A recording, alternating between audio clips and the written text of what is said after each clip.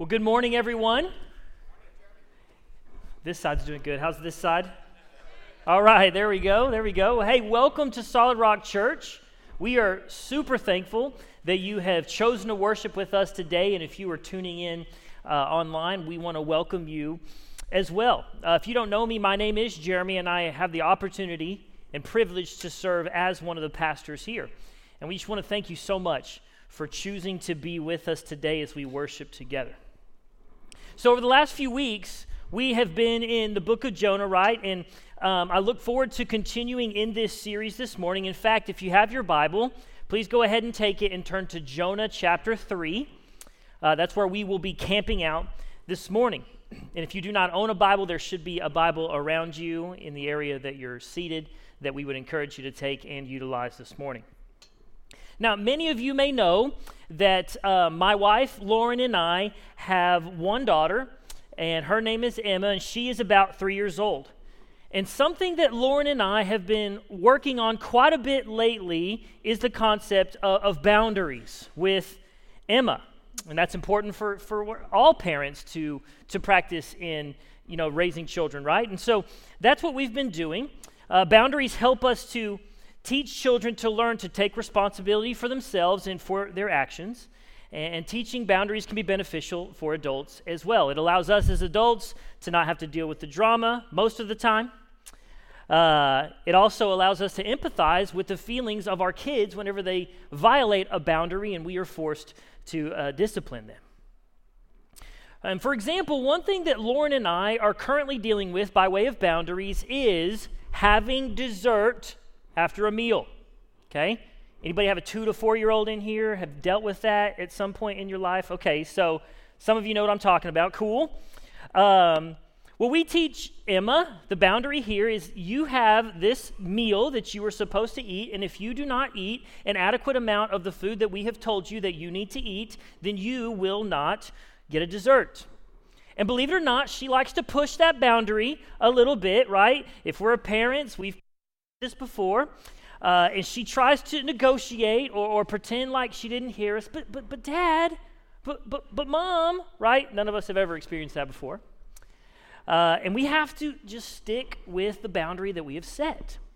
We need her to understand that the answer is no. You don't eat the food that we told you that you need to eat. Then the consequence is you do not get a dessert. And as you might expect, she cries when she doesn't get her way. And truthfully, we feel bad in the moment, most of the time. But at the end of the day, we need her to understand that she's making a choice. And choices have consequences.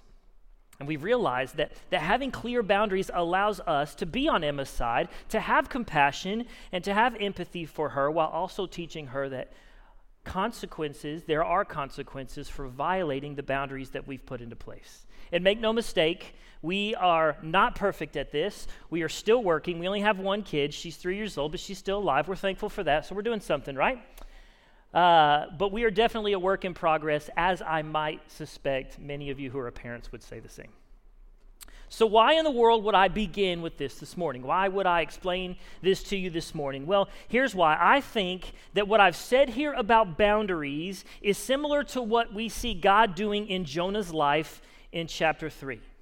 And I think he does the same thing in our own lives as well. God has given us boundaries in life, right? And these are boundaries that are for our good.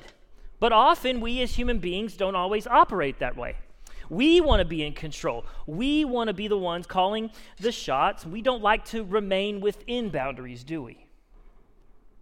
So today, as we read through chapter 3, we are going to see God's boundaries in Jonah's life, and not just in Jonah's life, but in the life of the Ninevites, and we are going to see what each character's response is in Jonah chapter 3 to those boundaries that God has set. So please take your Bible, if you have it, Jonah chapter 3, and let's take a look at verse 1. It says this, "Then the word of the Lord came to Jonah the second time, saying." Now, right off the bat, we need to understand that is a significantly profound statement. Remember in chapter 1 when Jonah was told by God to go to Ninevites the first time, what did he do? Did he just trot along? Yeah, God, let's go do it. No, we read in chapter 1 that he actually goes the opposite direction and he tries to flee from God. God called him to go and tell the Ninevites they needed to repent. Their wickedness was too much. And he chose to go to Tarshish instead.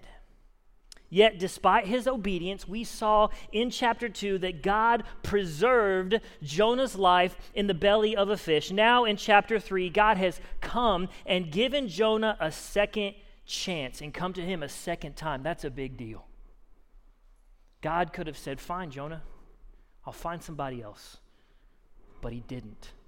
He gave Jonah a second chance. And notice, God had not changed the boundary. We don't open chapter 3 by God saying, all right, Jonah, you don't have to go anymore. I'll go ahead and just get somebody else to go, some other prophet to go. God had not changed the boundary. He continued to tell Jonah, hey, you have a responsibility that I have given you. This is a boundary that I've put on your life. You need to go and tell the Ninevites what I said for you to tell them. And what happens this time? After prayer and humility in the belly of a fish, which I think would change my mind too, I want you to listen to what chapter 3 says. So Jonah arose and went to Nineveh, according to the word of the Lord. Now Nineveh was an exceedingly great city, 3 days' journey in breadth. Verse 3 tells us that Jonah obeys the word of the Lord and goes to Nineveh. And let's talk about Nineveh for a second. Historically, Nineveh was a very large city. There was a lot of greatness in the city of Nineveh. What I mean by that is they were of great size, of great wealth, of great power, of great prestige. But on the other hand, they were a city of great wickedness. In fact, the Bible says that this city was so big that it would take 3 days just to make it through the city as a whole. And so as we move on to verse 4, it says that Jonah traveled that first day like God told him to do. And then listen to what he tells the Ninevites in verse 4. Yet 40 days, and Nineveh shall be overthrown. Shall be overthrown. And then what happens? Do the Ninevites run him out of town? Do they threaten him and say, hey, you better get out of here or else? No, that's not what happens. Look at verse 5. It says, and the people of Nineveh believed God. They called for a fast, and they put on sackcloth from the greatest of them to the least of them. And we'll talk more about verse 5 and the implications there and what that all means. But let's think about Jonah for a moment. Remember, God had given Jonah a second chance. And Jonah finally obeys what God had told him to do. Way to go, Jonah. Jonah had finally done something right. And I want to tell you today, I really believe that in Jonah's life, this is an example of repentance. Now, I don't know if you know what that word means. Maybe you've heard it in church circles. Maybe you haven't, I don't know. But I do think it's important for us to understand what repentance means. And we're actually going to be talking about it a lot throughout this sermon this morning. So here's what it means. According to a Bible dictionary, it says this. In its fullest sense, repentance is a term for a complete change of orientation involving a judgment upon the past and a deliberate redirection for the future. So does Jonah repent? Well, there's been a lot of debate here. Some people say yes, some people say no, because if you read on in chapter 4, Jonah still has a pretty bad attitude, and we'll talk about that next week. But I believe that he does repent with his actions. He obeys with his actions, while his attitude and his understanding may be a little bit in error. He loves God and wants to act in obedience to God, but he still doesn't understand God's desire to show the Ninevites compassion and grace. And I think, like Jonah, many of us lack an understanding of God's grace. We want grace when it comes to us. Yes, God, give me grace all day long. Yes, I messed up. God, I need your grace. But we don't want grace for our enemies, do we? Think about that. We talk about hating sin and loving the sinner, but I think often that's just lip service because in our hearts, we practice differently. This morning, I want to challenge you to think about how you feel towards those who disagree with you or who have wronged you. Are you simply trying to be tolerant of them, or are you willing to work for their good? There's a big difference in that. I'm not just asking, are you willing to put up with them, or are you willing to not hurt them even when you think they deserve it? But are you willing to work for their good? Because that's the type of grace and compassion we receive from God, isn't it? When he says to love our enemies, that's the kind of love that he's talking about. And the truth is, we don't want to show our enemies that kind of love. We don't want to show those who have wronged us that kind of love, but we must. Why? Because that's what God has called us to do. Remember, he is the creator and we are the created. There's a subordinate relationship there. We need to do what God has called us to do. And so as Jonah began his mission, he proclaims this message to God, which to the Ninevites was, yet 40 days and Nineveh shall be overthrown. And then there's a couple of words here in this message that Jonah gives to the Ninevites that I want us to pay attention to. The first one is the word 40. That's pretty significant. You may or may not know this, but 40 has actually some significance and some symbolism in Scripture, and it's often used when it comes to talk about testing or judgment. Let me give you some other examples. First, we can remember that in the days of Noah, it rained for how many days and nights when the flood came? 40. The Jewish spies in Numbers chapter 14 explored Canaan for 40 days. The nation of Israel was tested in the wilderness for 40 years. The giant Goliath taunted the army of Israel for 40 days in 1 Samuel chapter 17. And now we see the Lord giving the people of Nineveh 40 days to repent and turn from their wickedness.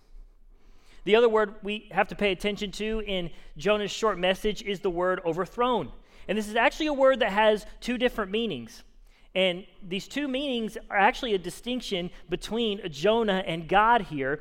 And what I mean by that is that the word overthrown could mean destroyed, but it also implies this possibility of God giving mercy to the Ninevite people if there is repentance.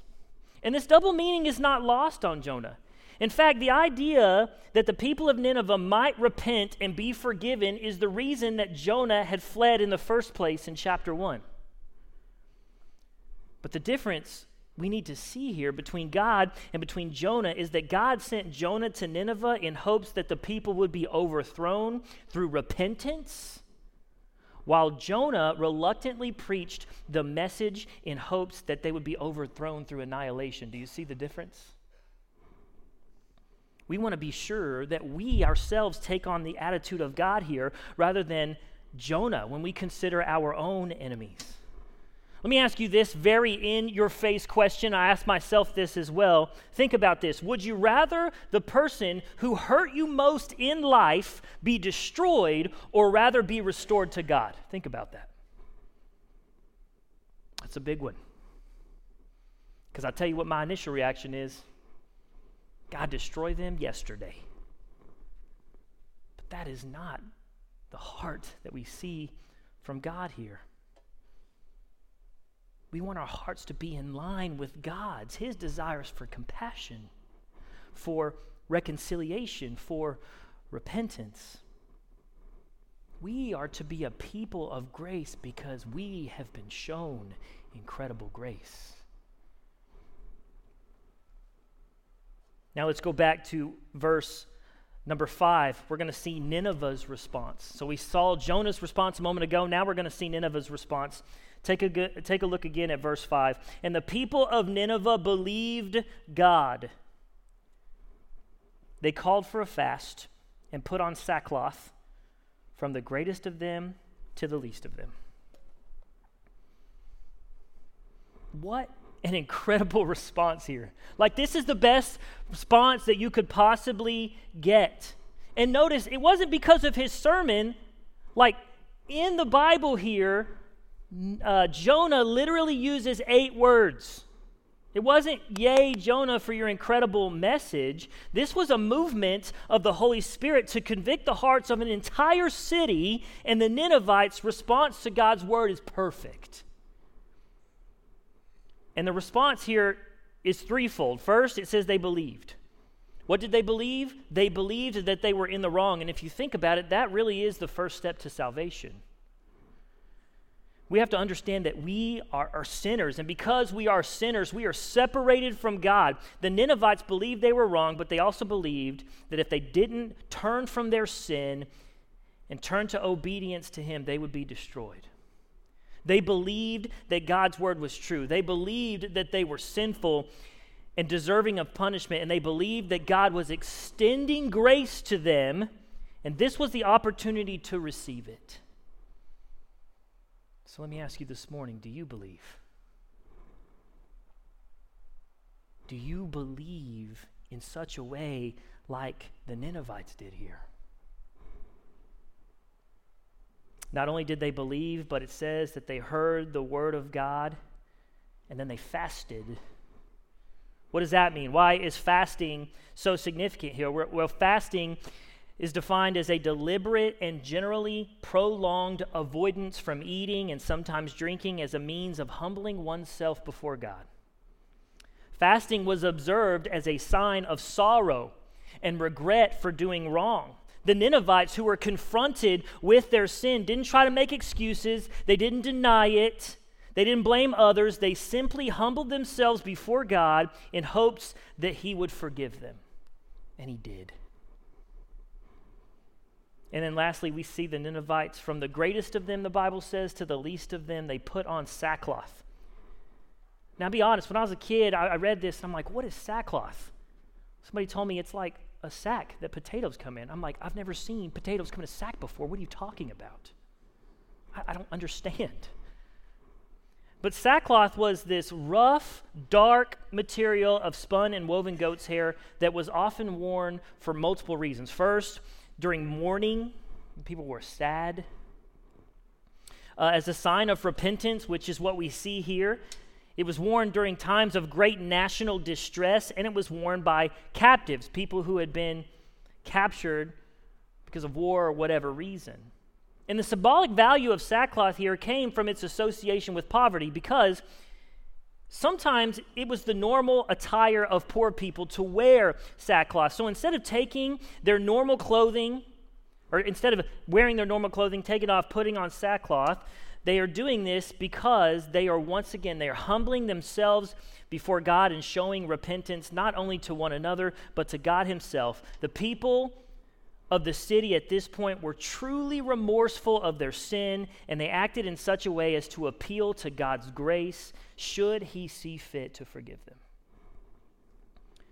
Church, the heart of the Ninevites here is what our hearts should look like in regards to sin. We have nothing to offer God but our sinful, broken lives in exchange for His grace and forgiveness. We can't impress Him with our good behavior. We can't do enough good things for God to say, okay, now you're accepted because you did XYZ number of good deeds. No, God needs nothing from us. So we have to recognize that. We have to recognize that if we can't trade with Him good deeds for His salvation, we have to accept God on His terms. And the Bible says it takes faith and trust in Jesus only. We cannot earn salvation by promises of obedience or service.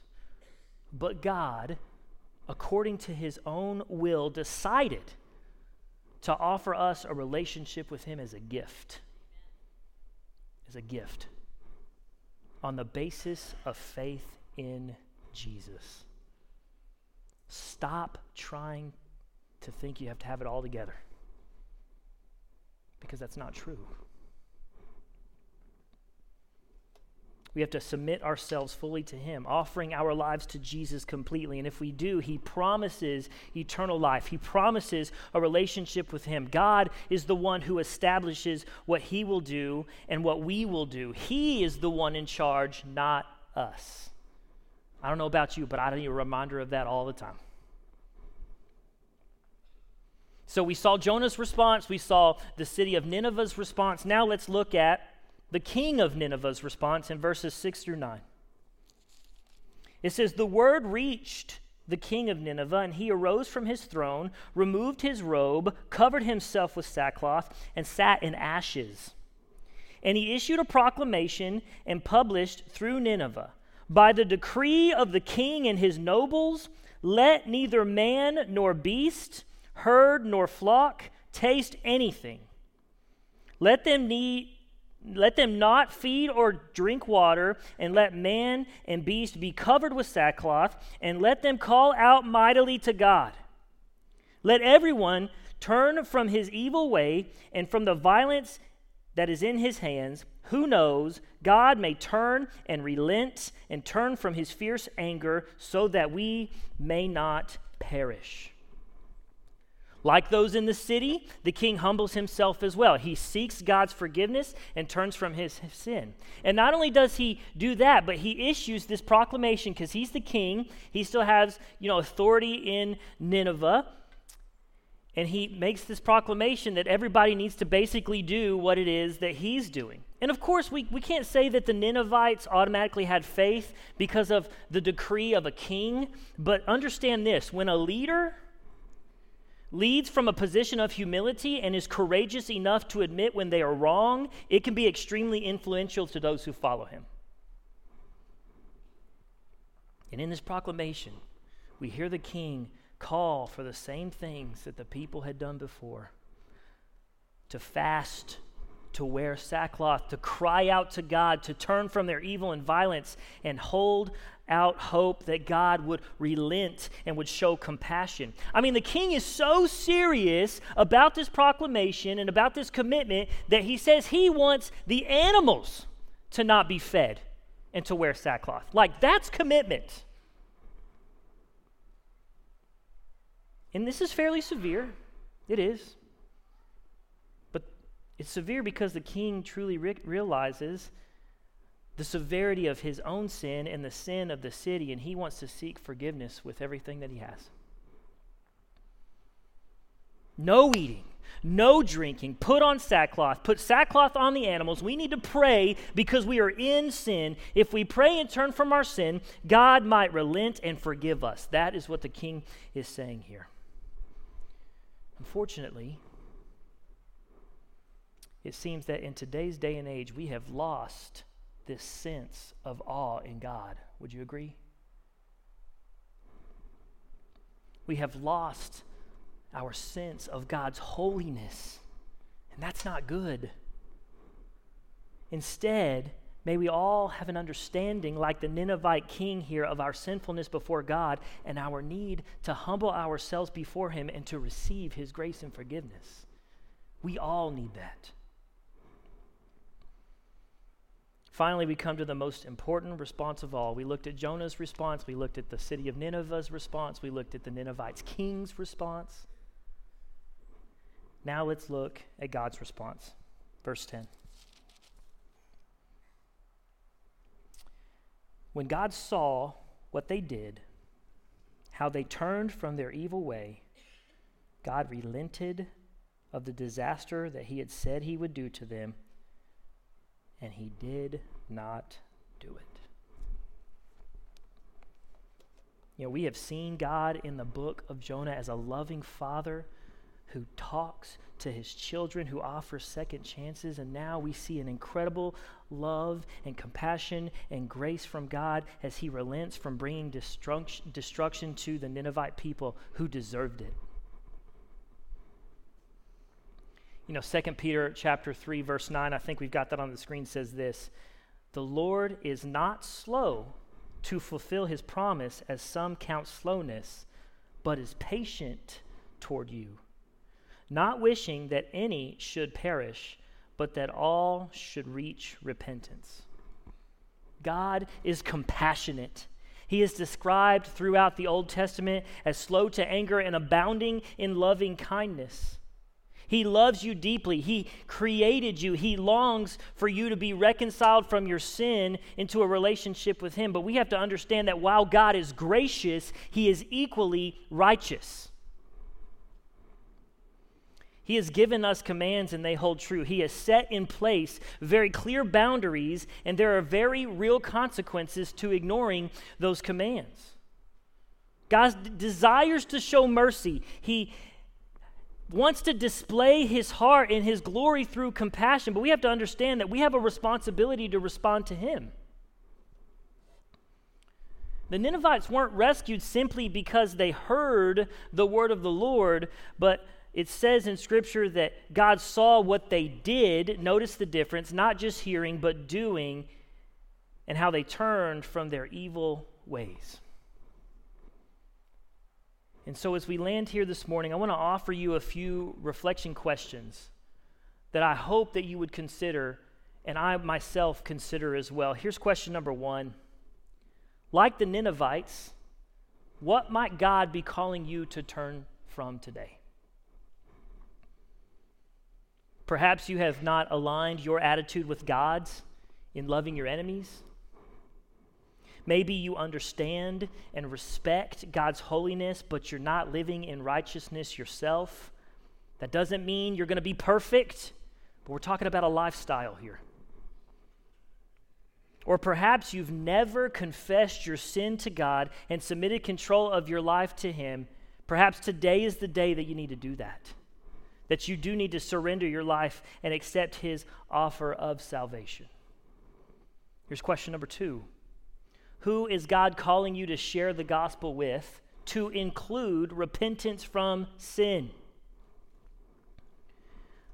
Did you notice that qualifying statement at the end? To include repentance from sin. That's important. That's not to say that someone needs to get their life together before they can come to Jesus. That's not what I'm saying. In fact, that's not the gospel. But our world needs to hear that trusting in Jesus means a willingness to experience radical life change. It means recognition of our sinfulness and a desire to turn away from that sin. Chances are there's somebody on your heart and on your mind right this moment that you know needs to hear the gospel of Jesus, and that someone could and should be us. We have the good news, and God has called us to share it.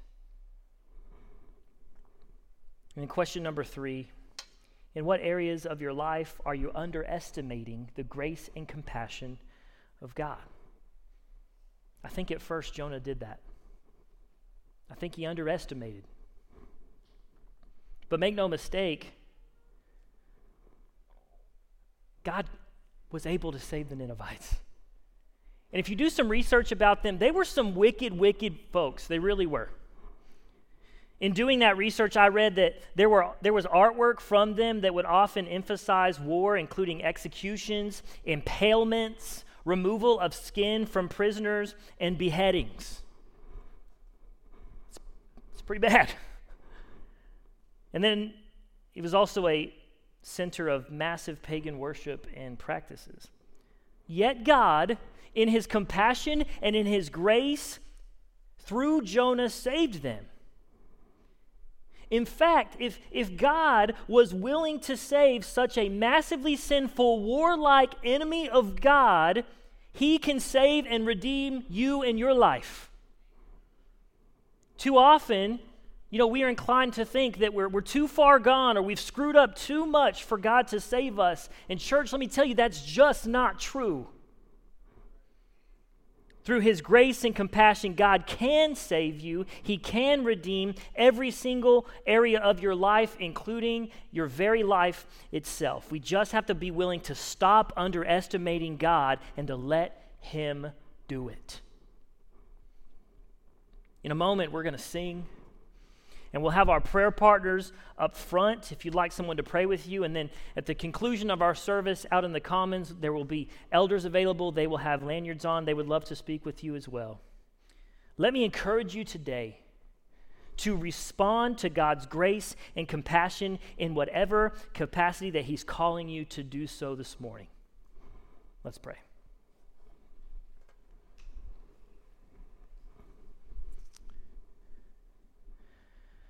Father, we thank you so much for your grace and for your compassion.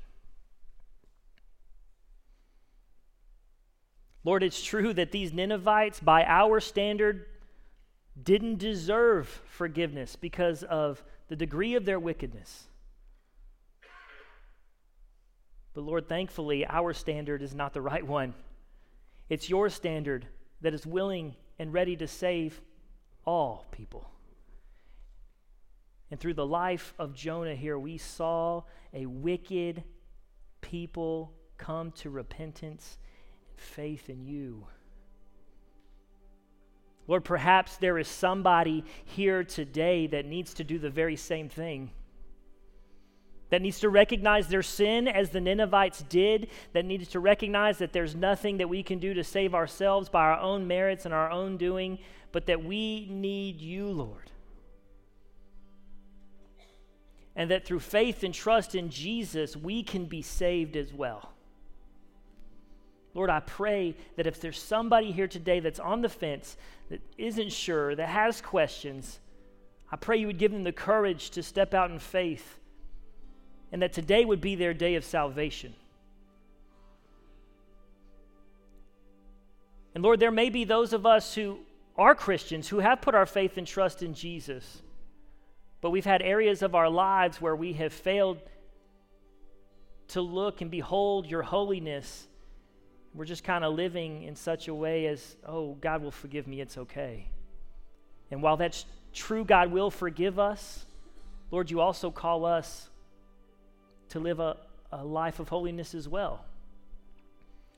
So perhaps somebody needs to come and talk to a prayer partner or talk to an elder, or maybe even talk to a friend in the congregation, and they need to confess some sin. And they need to receive your forgiveness and maybe make a change in the right direction. Lord, bless our time together as we continue to worship, as we have this response time. Lord, we thank you so much for your grace and compassion that none of us deserve, but we are so unbelievably thankful that we can have. It's in your name I pray. Amen.